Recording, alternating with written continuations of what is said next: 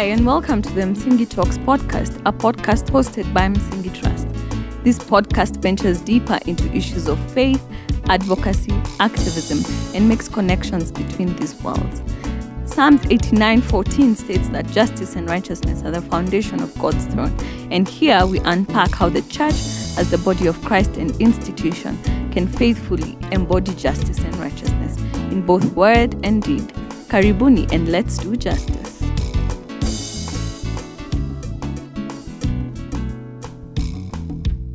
Hi, everybody, and welcome to another episode of Msingi Talks podcast hosted by Msingi Trust.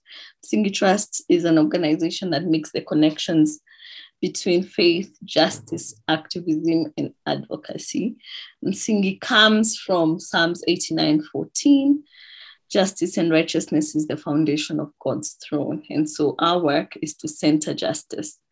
And today we are very, very, very, very honored to be hosting one of the best poets in Kenya.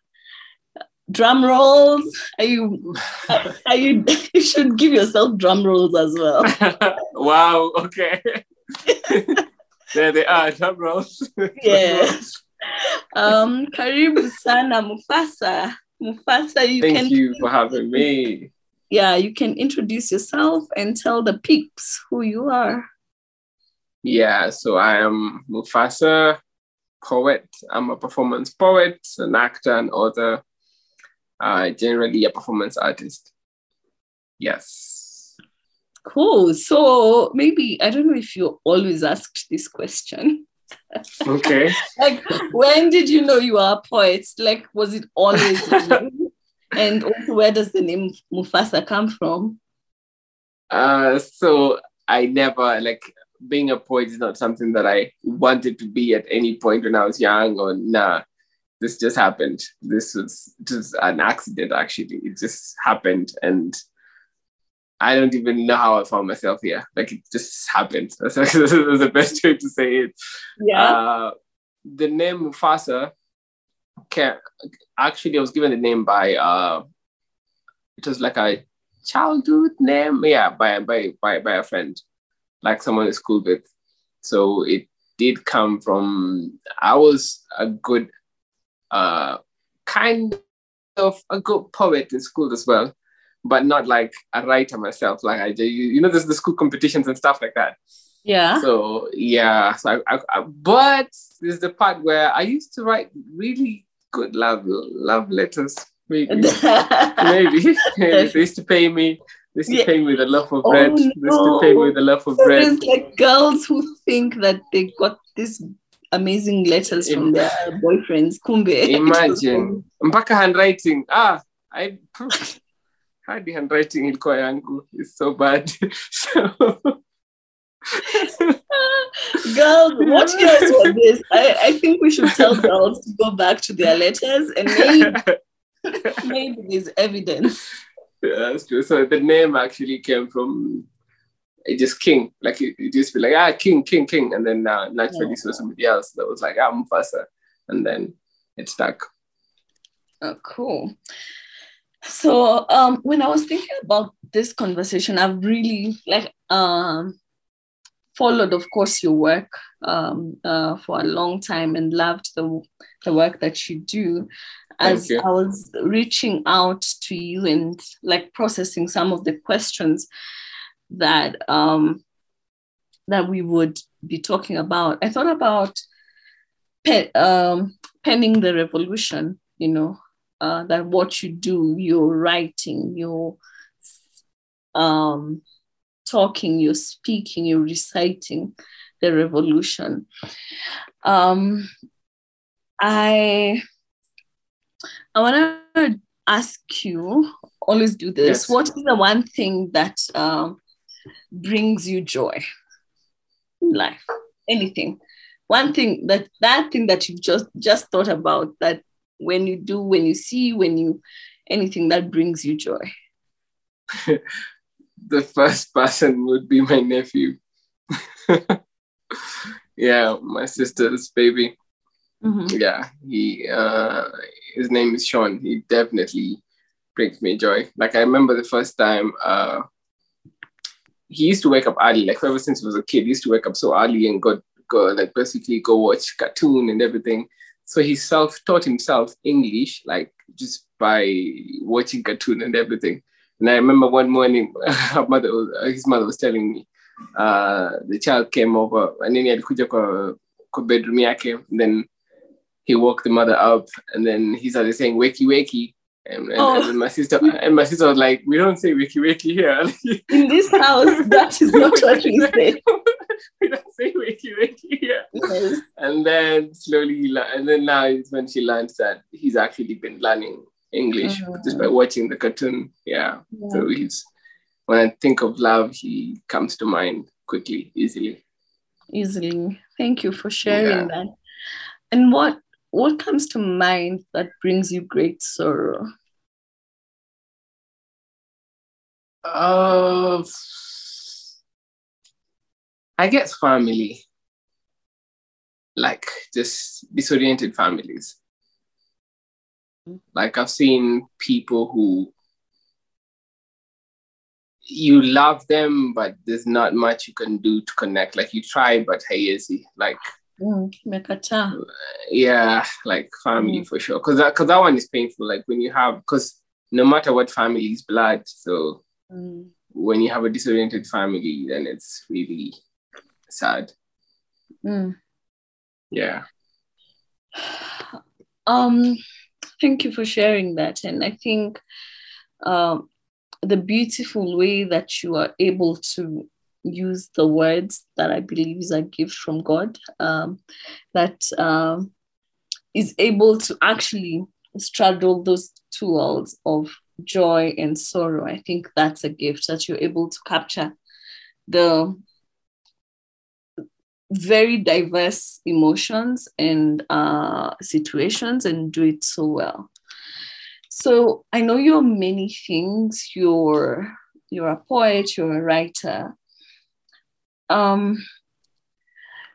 Maybe you could tell us, what has poetry given you? Or how was poetry given to you? You said it was an accidental, and then also and then what has poetry given you? So the way poetry came to me, I came to Nairobi, and it's funny, I was actually in a club somewhere, like a neighbor of mine. I was young, I was in college, and then a friend of mine, at the time he was working. And then he told me, like, I want to show you Nairobi. Do you really know Nairobi? I was like, I don't know. Kijana, I don't removing the shago from me. Yeah, and then he's like, I'm going to take you somewhere. It's called Mercury. I was like, hey, Mercury, what? So we went to Mercury. Yeah, it was the like club. It's not. I don't know if it still exists right now. But I went there, Mercury for ABC. So we went there, and I remember we were sitting outside because we couldn't find space in Dani. I laughed when I was there. That's the time when guys like Camp Mula, I don't know who, like they were very big, Klepto. And I remember seeing so many celebrities, I couldn't believe it. I was like, they're all here. Like I would just like spot one every minute I would spot a celebrity. I was like, and I was like, I want to stay in Nairobi now. I'm not going back home. This is where everybody so is. You thought Nairobi was Mercury. Yeah, like everyone. Wow, I see you. Everyone I've seen in Nairobi, every star that I had seen on TV was basically there. So I was like, what? And then there's a lady who came and asked to sit next to us. So of course I didn't mind. My friend didn't mind. She said, no, you can take the seat. And then she sat there and then she asked us, do you guys know what spoken word is? At the time I didn't know what spoken word was. I was like, spoken word? She said, spoken word? I didn't know what it was. And then she said, you have to hear it. She went back in and then came back with another lady. And the lady now came and she just said hi, knelt like kando yetu, alipiga magoti. And I was like, I don't know what kind of whatever witchcraft this is. Like, this is starting to be scary now. Nairobi was showing up. It was showing me things. So yeah. she knelt kando yetu. And then she just started performing. Like she didn't care about anyone, anything, like no shame, no what, no. She just started performing. I was looking at her, I couldn't believe it. She closed her eyes, she was just in her own zone. And by the time she was done, I wanted to know where she was from. Like, where do they do this? Where do they do this spiritual kind of thing? Because it sounded so good. So she invited us for slam. She told us, no, you need to come for slam. Come to slam poetry. At the time, it was happening at a restaurant called Das in Westlands. So, of course, I made an appointment. I went there with my friend who went there. I watched the first slam. I loved it. And now I went back home, Googled, not even home, like just to my hostel, Kakanyumba Kadogo. And I remember from then on, I used to save money to go to the cyber. Like I would go to the cyber and watch spoken word poetry the whole day. Like all of them, like Def Jam, Def Poetry. Maybe for people who from other countries who are listening who don't know what the cyber is, the cyber, how would you explain cybers? Yeah, a cyber cafe, like just, I don't know, like a place where there's a lot of computers and then you pay per hour, every 30 minutes, you pay a certain amount of time or money. Yeah. Yeah. Basically, if you don't have a laptop, just to have access to public computers. So yeah, so I started watching like a lot. I used to, in fact, on my phone, I saved so many spoken word videos. At some point, I couldn't put songs onto my phone. Like it was just full of spoken word videos. So everywhere I went listening. And then somehow I definitely got that urge to want to write something for myself as well and perform. And that's how it came to me, basically. What has poetry given me? Poetry has given me purpose. Like there's so many people I have performed before that I never thought I could. It has given me a different vision, because I remember when I began, of course, the things that used to excite me, like I couldn't believe, like the first time I performed before the president. In fact, I used to put it on my CV. Like, every time someone asked me like for my CV or something, I'll put it there. I'd be like, performed before the president, like it used to be the Chief Justice, I'd write like all those names. And then, but continuously as I've been performing, I learned like, whatever I'm doing is actually, it doesn't matter who's before me, like everyone is equal when I'm performing. Like everyone has the same size of ear, or if not, they just listen the same way, all of them. And it gave me that purpose of trying to push for equality. Like in all my pieces. In fact, if there's anything that I do with my poems, I believe that I try to humanize situations using my poems. Like for me, poetry is the best way to humanize situations. Just to show everyone, like, look at it from this point, an equal point, basically, where we can just all see from one perspective in a way. Yeah. And what has poetry cost you? Ooh, family. I remember my mother, yeah. My mother would be like, umemwaje na maisha yako, umemwaje? Utaimba tu mbele ya watu, kuongea tu. And it's even worse because for a long time when I began poetry, it didn't exactly translate to money. Like it was just like a passion phase only. And at that time, you finish school, your parents were like, now, so what's next? Like, kuja nikutafutie kasi kwa county. Kuja nikutafutie. And I'm like, nah. Misrudi County, no way. You're not coming. You're leaving poetry to go and find a job at the county government. Yeah, like that. Hey, so it's like, nah. So partly there's that.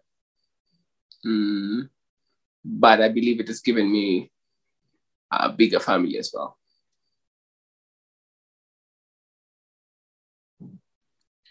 Man, I think for everyone, even for me, when I was starting singing in 2017, there's always the question of one, what will you eat? And then there's the question of, we sold all these things so that you study, so that then you employ yourself, so that you don't have a salary. because you have a passion for this. So I think that family conversation really is a big yeah, it is. conversation. It is. Yeah. So there's a quote, I don't know who it's attributed to. Sometimes I've seen it, the extension of it is attributed to Marcus Garvey.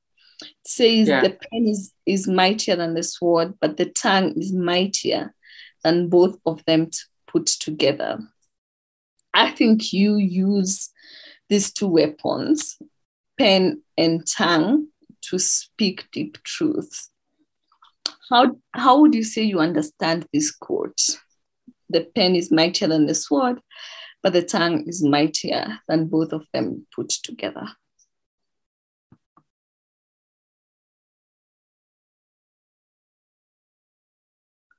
Yeah. How do I understand it? For one, this is just, of course, the pen is mightier than the sword. Like, if you had a sword, you'd have to kill, like, you can only, I don't know, you like use it before, like, basically, you can use it on whoever is in front of you. But with a voice, with a pen, like, you can write it and millions of people can see your work. Like, you can reach out to millions of people. You can fight millions of people just using your words, using your pen. Yeah, you can reach out to many, many people. And then the thing is, sometimes people say, like, something said, of course, will not compare to something written. Sometimes something said will never be forgotten, because something said has a personal attachment to it that comes with someone's voice, emotion. Like, it's very unique.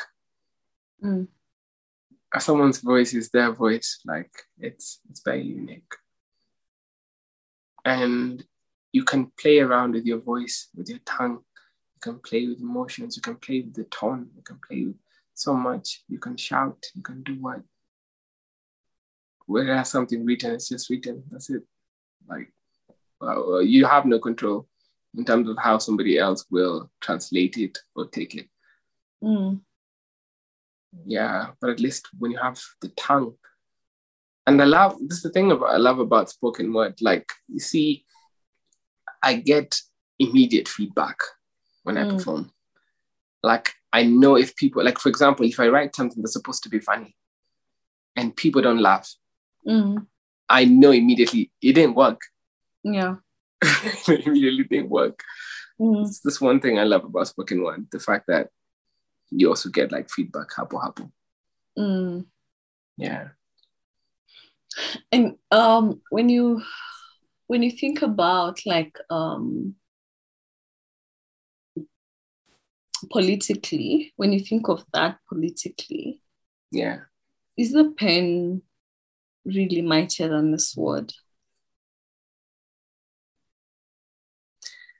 I would say the pen is mightier, because, you see, if you notice across the world, and even just here in Kenya, like, the government, politicians try as much as they can to lock down media. Like, they buy the media stations, they own them, meaning they want to control the voice. Because whoever speaks to the masses basically controls the masses in a way. So they want to control the voice that gets out there. Yeah, no, definitely. We always have, if there's one thing that politicians will always fight, is the truth. So they'll always want to run ahead with basically things that are false. Yeah. So that you have a lot of time trying to correct. And by the time umaliza to correct, Omisha spread another lie. Like, they keep spreading lies. Like, every day they get new lies. They're always ahead. They're always ahead with lies. Yeah. There's the propaganda machine that actually first, I think, is sent out with, like, you know, to prepare the masses or to blindfold people or twist a narrative or something, because they think once a viewpoint is in people's psyche, it's very difficult to change that. Yeah. And even think about it, when did we ever, like, I don't remember a time when we voted in like a leader, especially those top positions, because of like their work or something. It's always because of how they speak. Like these people have employ like the best communication strategists, because that's how you win. Yeah, that's how you win over people. That's sad. Yeah, it is. It's very sad. It's very sad. Oh, so I want to look at a different perspective or aspect of your work. And maybe lastly, just to say, it's the reason even like the tongue can be more basically appealing or heavier or more mightier than the pen. Think about it. It's not just about the words. Most often than not, it's about how you say it, the words. Yeah, it's about how you say it. Yeah, we all use the same words. Like English is the same for everyone. Like we use the same words, but the way you say it is what makes it stand out. There's a way, like I can write, but I can't write like you. And I can speak in front of people and I can't speak like you. So like the same way, a politician, let's say, who's the best, like in Kenya, who can rile up people? There's who's good at that? Who's good with his words? No, I think that's why it's just the two front horses right now. It's just, they definitely are the best because of that. Yes. So there's a way they're able to actually skillfully study who it is they're going to talk to, then what resonates with them and what they want to hear. And just what riles up people. Like that's the thing. Like just say something that will get people excited. Cool. So I want us to talk a little bit more about your writing and some specific categories of people that you write to, that you speak to or speak of, speak about. And the first people are the boys. You write about boys, and for a keen eye, and hopefully for many of us, we see activism deep down. And I can see how there's the sense of intersectionality of your work, of the injustice that boys face, and you link that, the struggle of boys, of young men, of manhood, and you link it to unjust systems. What's the importance of linking everyday struggle to unfair and unjust systems, and how would you define justice? I normally have this thing where I ask 20 questions at once, so you can you can answer the first one, like how do you define justice, and then what's the importance of linking everyday struggle to unfair and unjust systems? Yeah, I think for me, justice is just fairness. Yeah, for me, justice is fairness. Like, just one, like a law that is fair. You're not asking for something perfect, but just fair, like just fairness. Your other question was. My other question was, what's the importance of linking everyday struggle to unfair and unjust systems? And also maybe you can say why do you write to the boys or to men? Okay. Yeah. One, I write about the boys because I am one. Because I hang out with men, with friends, with boys, with my brothers, and I completely understand, or rather, I am in their shoe for sure. Like when I'm speaking about something that I'm sure about, something that I connect to, because these are things that I face as a man as well. I also write about men because men most of the times are not vulnerable. Like, men don't accept the whole aspect of vulnerability. Like, it's a challenge because of culture, because of what. And I know even sometimes, like, people tell me, like, hey, you're not afraid of being emotional and stuff. Like, what? Yeah, because... What are my feelings? What are my feelings? Yeah, like, hey, like, yo, like, men want, like, bonus to do my punches, manini, was what check like, nini only, yeah. But, so that's why one of the reasons I write as well, because they don't want to talk about it, so I might as well just talk about it. Yeah. And the thing about connecting this whole thing with connecting their struggles and stuff with just justice, like I said earlier, I believe like poetry allows me or helps me or facilitates the idea of me humanizing a situation so that everyone can see, like, whether it's lawmakers, whether it's just parents, whether it's business people, whether it's teachers, like, at least we can all see from a perspective that allows us to have empathy. Yeah. And what would you say is the thing that stops us from making these connections, stops us from connecting the fact that there is political and accountability and corruption to the fact that boys or young men who are looking for work are jobless? What is this thing that blinds us? I blame the education system that we have.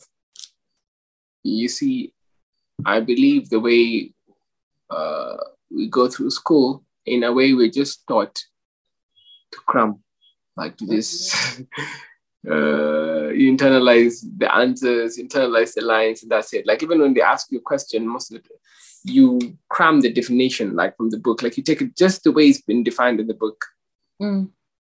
Internalize those lines, Hivo, like, no understanding, no word. Like, you don't even use your own words, no. Yeah. Like, in fact, there are times when in school, like, when you choose your own words, a teacher will basically wrong you, but like, nah, that's not it. Like, they want you to state exactly how it is written in the text. That kind of system brings about people who are robotic, like people who will not think for themselves, people who will not, like, basically imagine a different world, imagine what they can do better. They'll just keep things the way they are. Like, they just follow a system. And that now I think that's what's holding us back, Sana. Because even when you look at whatever you learn in civics, in history, even when you talk about Tom Mboya, when you talk about any other leader, like, we just know the story. Like, we're taught history in a way that it's just a story and that's it. Like, there's not much to learn from it. Like, Tom Mboya was killed, he was born on this day, whatever, he was killed outside the chemist, that's it. Like, we never know fundamentally what he was about. Yeah. What happened after he died? Like, how was Kenya affected? Like, we never learn things deeply. Like, we never learn things from a deep point. It's just like, guzo to education. And that's why when you look at our schools many times, especially public schools, kids don't have a lot of questions. We don't ask a lot of questions because we believe that we are already satisfied. Like, as long as we follow the text, as long as we follow the definition from the text, like you do, then we are satisfied. Yeah. But when you look at private schools, the way they're taught, whatever they think, whatever their answers are in their head, forget about text. Like, they're taught that the answers are actually inside them, not on books or text. And that's one of the challenges that our system is facing for me, I would say. If I could change anything, I would definitely change the way our schools are run. Yeah. It's like when you're questioning something. Sometimes I look like at some work that my niece is doing, and then you see some answers that are like really the same, or the two could be, all the answers could be right. Then I have to tell her that the teacher wants this one, but this can exactly because there is no room for exploring or for refusing or for having other questions. Or independent thinking. And I think for me, I remember the teachers who allowed me to thrive are the ones who allowed me to ask questions. And I, as a born questioner, when I come out into the world and see that things are not working, so I will ask why. And so many of us do not know how to ask why. And then we end up blaming people. Like I find maybe even in gender-based violence, we end up blaming. So with men, they end up being very violent to people whom they deem weaker, because then you're removing your frustrations on someone because there's no answer to whatever it is you're doing. Yeah. And you see, this kind of system, what it does is it kills innovation. It kills innovators. Like, we're not raising innovators. Yeah. We're just raising people who are structured to follow a system or a certain way. And what it does is, outside of it, people cannot even independently create their own jobs. Like, we're constantly relying on the government. Like, that's like it's just a procedure, it's a process, and you end up with so many people who are jobless because there's no way everyone is going to land a job due at a government, whatever. And what that does is it facilitates the politicians with an opportunity to always have a crowd whenever they go anywhere. They always have a mass, and that's how you know, like, the way joblessness has affected us as a country. Like, anytime something happens, something minute, like even just a tractor size yanguke to itan TV, like like just kitu really itan kidogo to, you see like 100 people in a second, like 100 people in a second. If that happens in areas like Karen, like Kwabi, that won't happen. But this kind of system in actually basically it's an advantage to politicians. They always have a mass to talk to lie to use to spread the false information. Msingi is a Swahili word meaning foundation. Our name and mandate comes from Psalms 89:14. We host engaging conversations on faith, social justice, and advocacy across all our social media platforms. We also offer training and consultancy services to help you navigate the world of social justice and faith. To engage with us, visit our website www.msingitrust.org, follow us on all our social media handles @msingitrust, or email us on info@msingitrust.org. And when you think about it, many people who you can claim, or rather you can describe as conscious, are in a way people who benefited from a better education system kidogo. Like, but now we are not, those people are not compared to the other numbers in the countri. Like, many people go through that old school system, and that's where the voting is. That's where the voting basically, that's where voters are in those numbers. I was even thinking about like all people whose parents allowed questioning. If you live, because maybe you can go to a school that's not all that, but at home your questions and your curiosity is nurtured, and so then that gives you the opportunity to thrive. Yeah, exactly. Yeah, I was listening to something that to some poetry that you did, and there's so a lot of my questions will be around some of the things that you have written and you have said. There's a refrain in a poem that you keep asking, are we the generation that could not generate the power to be enslaved? To be enslaved. I found that to be so because we are facing an election year. Same old. Yeah. What's the premonition? What brought you to this line? Where do you think we'll be August, September? Yeah. What does this line mean for you when you speak it, when you wrote it? Are you being prophetic even about us as a generation? When I look back, years when the years when UON was like they used to stand in when it comes to, they used to make political statements. There were political movements from school.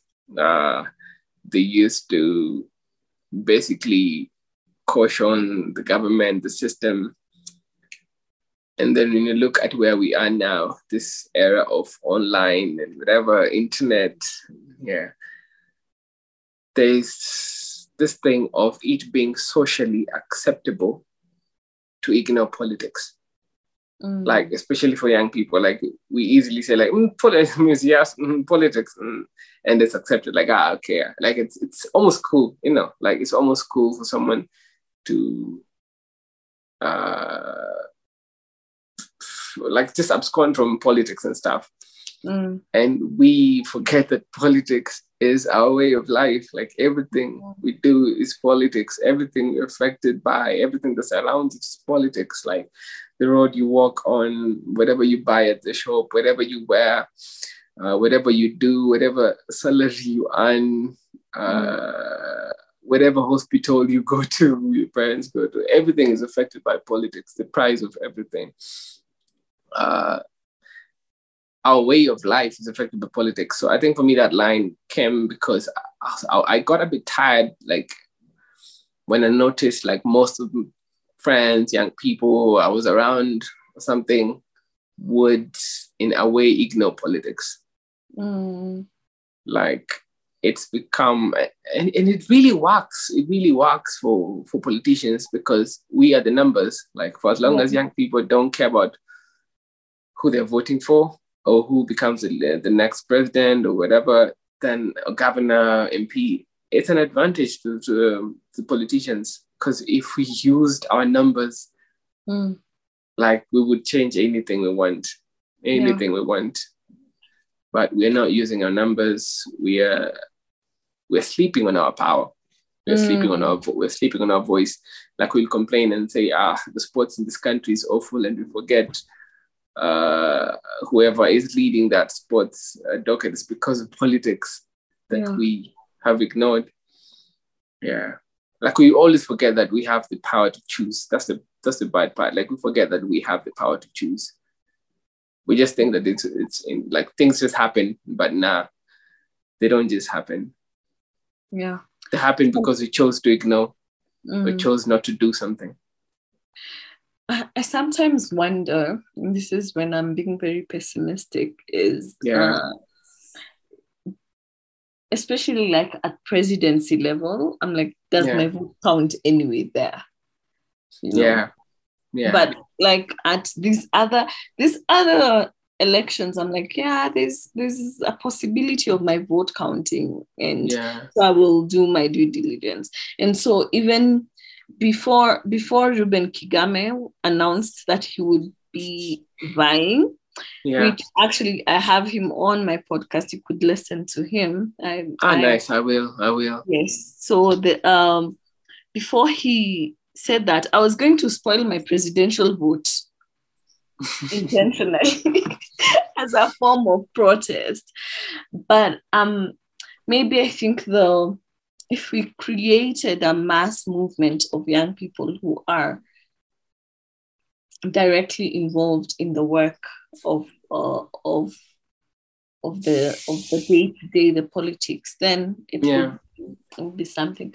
But also, though, you see, this is an election year in Kenya, and what we have seen now is so many people, so many rich people resigning from their comfy situations to enter into elective politics. What does that say about us and about our political system? Because we know it's not because of policy change that they're going. Yeah. It's just proof that money buys everything these days. Like money buys people. Money buys systems.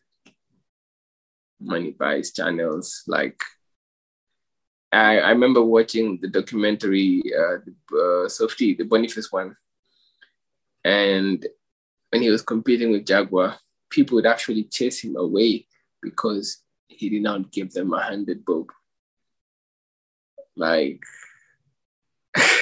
so it's just crazy how, that's what I'm saying, the whole system, the way the system works is, it just, like, they make you lack so much that when you get 100, you think it's so much, like you think it's too much. They make you lack so much, not just financially, but consciously as well. Like, they deprive you of so much information. Whatever you have in your head is just lies, whatever. So you have no truth in your head. So that 100 bob becomes the truth. Like, there's nothing as real as 100 bob not in your hands. Like, you're like, this is real. Whatever you're saying is just words, but this money right here is real. It's unfortunate. Yeah. And I know, like, of people who will close their job, their work for the day, to go and camp somewhere to get that 100 shillings. Yeah. And for me, watching Softy, it made me so angry. I know. No, it made me mad, for sure. It made me mad. I'm like, is this country worth it? Are we worth it? Are we worth the sacrifice? No, I think sometimes, Sorry, because? No, you were saying you think sometimes? I wanted to say sometimes I also ask myself, like, is it worth it at all? Because even when I look at my social media, whenever I put up anything that's about, like, the country, politics or something, people will just ignore it. But when I write about love, people come there, they shade everywhere, what. Sometimes I tell myself, should I just, like, leave this politics thing and just write love songs and love poems and the sky and love and whatever, and just forget about this whole thing? Because if that's what people want, at times you look at the way people vote, the way people speak, especially in audiences, crowds, ninis of the village that were, and you're like, I don't think change is coming at all. If anything, we just took 6 steps back, like, But I feel like this year we are so behind. Yeah, no, true. Yeah. True. What I did, I decided, I just told myself, one, to change myself, like, just to help myself in every decision that I make. 2, to change just a person at a time. Like, every time I'm in a cab, I try to reach out to the driver. I try to make just conversation. And whenever they say something that probably I don't agree with kabisa, I try my best to make them see something from my perspective as well. So just pole, come any family, like, I'll talk to my mom about something, at least try to make her see something from my perspective as well. So I think for me it's just one by one. Like, if I start a conversation with one person, and by the end of that conversation I have somehow influenced his thoughts in any way, his perspective, wacha nishibe na hiyo pole. But if you tell yourself you're gonna change the world, the country, the nini, you will die. You'll die young. And then you'll be forgotten, and people yeah, it's hard. Yeah. So I was reading. I read. He's an there's an Instagram page called Black Flag Theology. Yeah. And I read a prayer. And then as I was listening to some of your poetry to remind myself and also prepare for this conversation, there's one that you were talking about. Maybe we need to pray on our fours because two knees are not enough. Oh, yeah.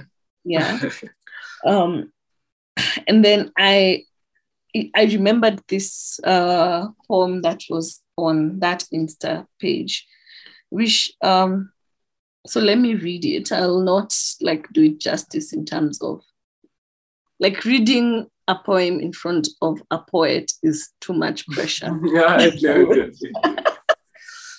The thing about spoken word is it's actually just spoken words. Forget about it. It's just spoken words. Yeah. So let me just read it as it is. O God of raging fires, O Jesus who looted the temple, O Spirit found amongst grief and protest, we come before you in anguish. We remember this weekend, the day of Pentecost, when the Spirit roared into that upper room and breathed new languages on the tongues of the apostles. It's a time of celebration for the church, but most of us don't feel like a party. Recently, another one of your children, George Floyd, had his breath forcefully removed. Oh Lord, we are tired and frustrated and angry. How long, O Lord, will you continue to do nothing? We understand that the Spirit breathes into the church life and love, but we are hyperventilating and can't focus. George Floyd is only one of the many Black people the state and white supremacists have killed this year, including Ahmaud Arbery and Breonna Taylor. May we be the church who shows up to protest and in vigil. Oh God, on Pentecost Sunday, we also remember that after the new converts were baptized, they immediately joined the work of mutual aid. Help us to continue this tradition. Mutual aid as the means of intentionally sharing resources so that all may benefit. With what we have, may we donate to bail funds and other organizations who support people of color. As the world has been quiet because of quarantine, racism and state violence continue to wreak. As the world has been quiet because of quarantine, racism and state violence continues to wreak havoc on the oppressed. But you, O God, shout, Black Lives Matter alongside protesters. And you, O Christ, understand the suffering of people of color and stand in solidarity with them. And you, O Spirit, sit with the grieving families of Floyd, Arbery, and Taylor. And so this is aside from the poem, but the writing is that, and we here add so many lists of young men killed extrajudicially. So let me finish this last stanza. Continue to remind us that church is not a building, but a gathering of people demanding and living out another world, a world without violence, a world where mutual aid is our economy, not capitalism, in a world where everyone and everything is loved unconditionally. May this prayer and every prayer not be the end of our work, but the beginning. We pray this in the name of Christ, who walks alongside us in the struggle. Amen. What? Man. Yeah. What keeps us from praying like this? Do we pray like this? Do we feel like we are? And I know there's so many. I was thinking of who writes poetry of like this in Kenya. And I was like, when I listen to you, I feel that. When I listen to Juliani, I feel that. But one, why don't we pray like this in our churches? No, I'll ask, why don't you pray like that? I pray like yourself, that. like, okay, awesome. Let me tell you, I do. For me, let me tell you, the first is I'm an activist in my bones. And so for a long time, I never used to understand. Wait, let me rephrase that. There's a time I was at a justice conference in Cape Town, and we were doing songs of lament and songs of protest and and for me, I felt at home because I was talking to God about the injustices in our country and worshiping God with the power fist raised up that is used in protest. And I felt very good. I felt my heart was at peace in that. But I realized that, so I do, this for me is what I long to go to a Sunday service when there has been, like just this month or the past month in Mathare, 14 young men have been killed extrajudicially. And that we are silent with that. Our churches don't have words to speak that. But anyway, I went into my stories. What I've read or what I've shared, what does that evoke in you? It reminds me that even you saying the fact that we rarely use our churches as communities that will voice for justice. When you think about it, where we are right now as a country, we use political seats and churches as job opportunities.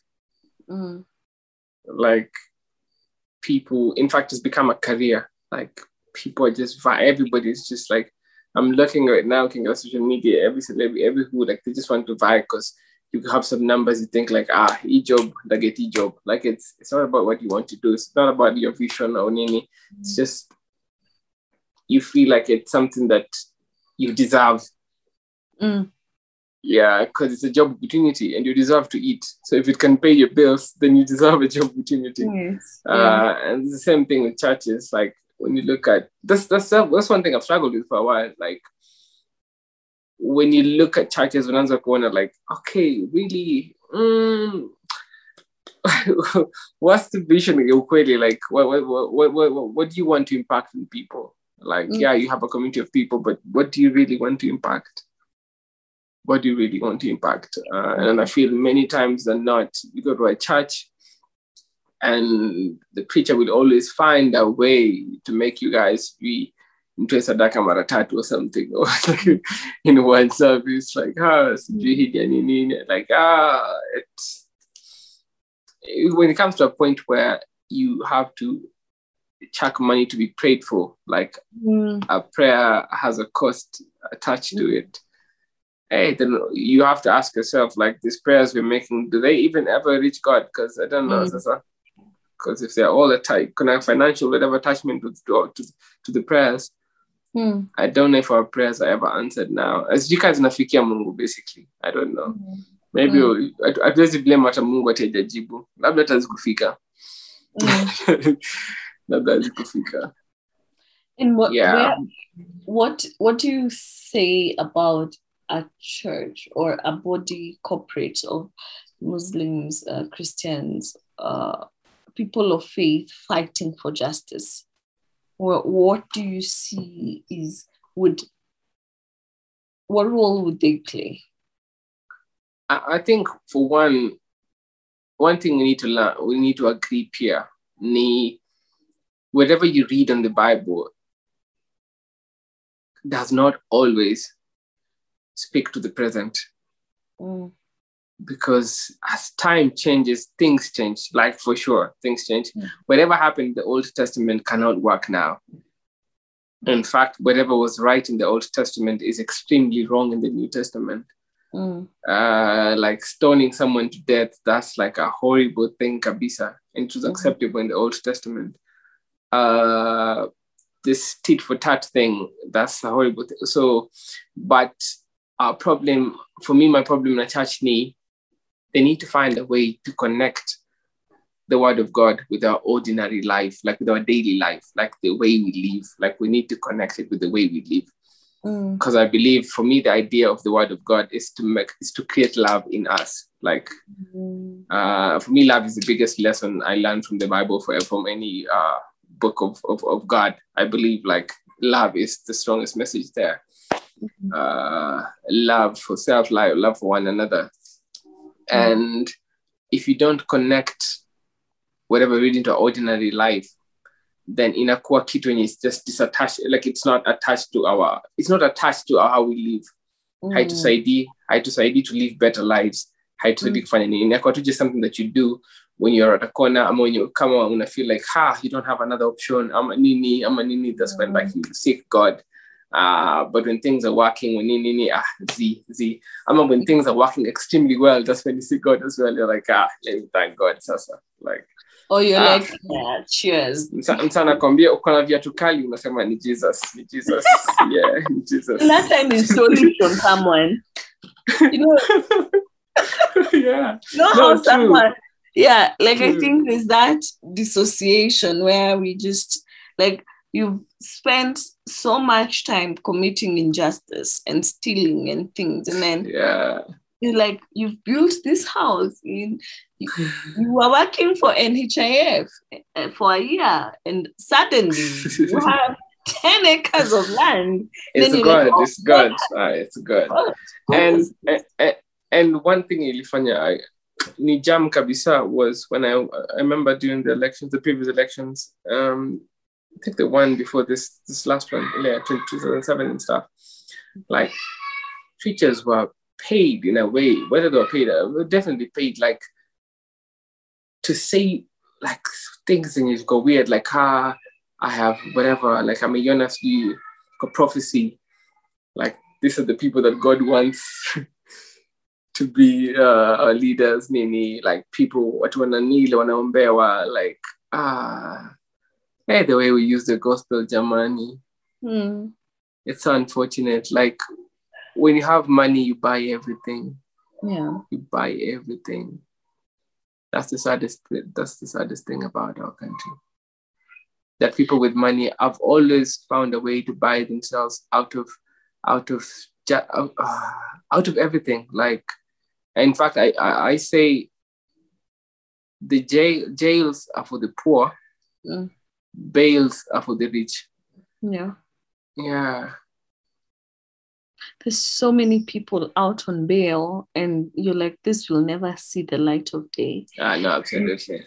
And then there's someone who's in jail because they couldn't pay 1,000 shillings, 2,500 shillings fine. There's been a story of somebody at some point who stole a cabbage, like cabbage, a kupika cabbage.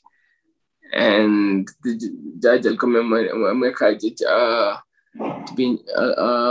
what's the term? If he was supposed to serve, was it 6 months or something? Yeah, like jamani. Yeah.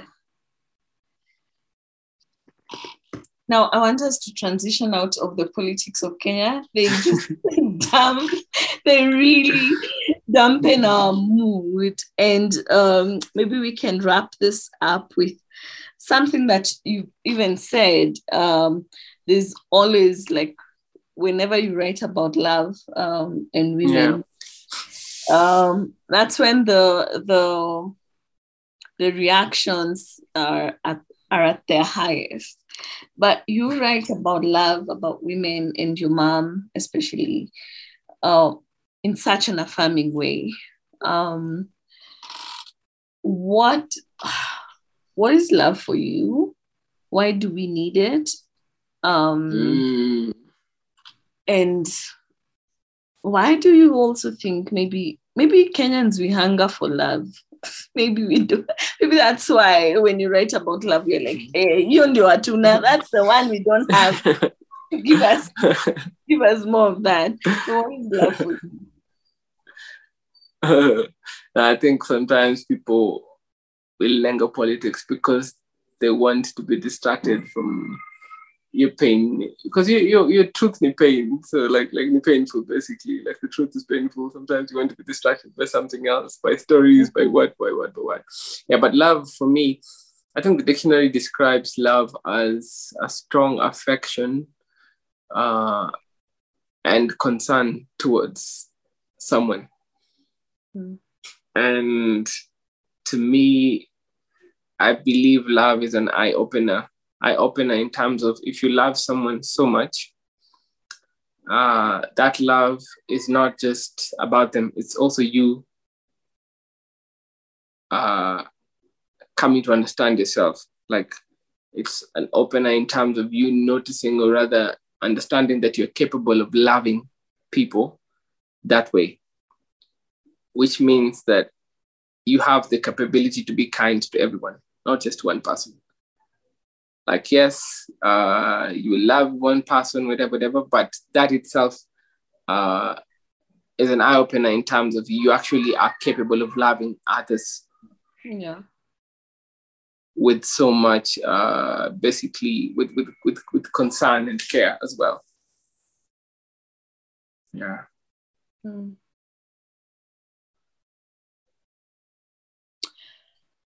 And what would that do for us?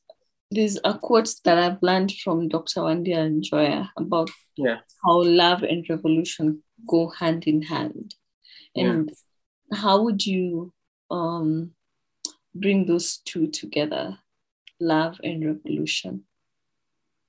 I think love itself is a revolution.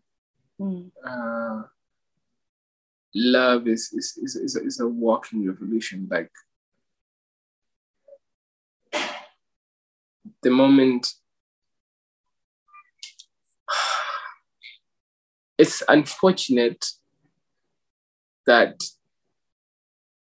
we forget love is something spiritual. So tunatumia jina love vibaya. But love is above physical connection. What like love is spiritual. Love is like ndani. Love doesn't care about skin, height, whatever. Like love is spiritual. And if we practice love, then we're able to see people not from their skin, from their height, from where they come from nini na. We see them from a deep level. And from that deep point, we see our connection towards them. Like, we are equal. We're equal. But the moment you're looking at things from just a physical point of view, that's where easy fights zetu zote is equal. Like, unatoka wapi?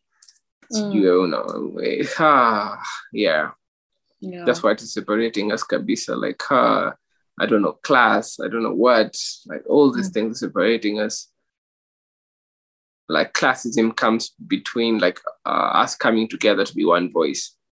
Yeah. We just need to see things from a point of human connection. And love does that. Oh, wow. Thank you so much, Mufasa, for this time. Is there anything that you wanted to share that you have not said?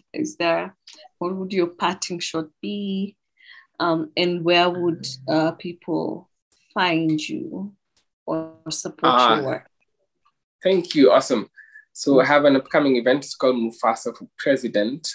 It's on April 15th at Breban Theatre. So guys can just check posters and details on my social media, Mufasa Poet, anywhere. Twitter, Facebook, Instagram, Mufasa Poet. I think we're at this point of elections. The way I hear people speaking, many people just think like, as long as leadership changes hands, then change is going to come. But I always say, like, there's no special village or town where leaders come from. Like, these leaders come from within us. These leaders are a reflection of who we are. So basically, change won't come when our leaders change. Change will come when we change. Yeah. Oh, and with that, I think that's a poetic mic drop. Asante Sana, it is such a great honor to host you for this conversation. Thank you to all who've consistently listened to our podcasts and give feedback. And yeah, please go subscribe to Mufasa's poetry, listen to the work that he's doing. Yeah, and to all of you, kwaheri, bye-bye. Adios, bye-bye. Yes, bye-bye. And as always, let's remember to keep doing justice. Bye. If you've been inspired, challenged, and or enjoyed this conversation and would like to contribute to this and catch up with more of such, remember to follow us on social media at Msingi Trust, share this podcast with your friends and family, and also consider making a donation to support the production of this podcast. Donations can be made through PayPal, msingikenya@gmail.com, Patreon at Msingi Kenya, or through M-Pesa, +254 792 176 030. Kwaherini, and thank you for joining us.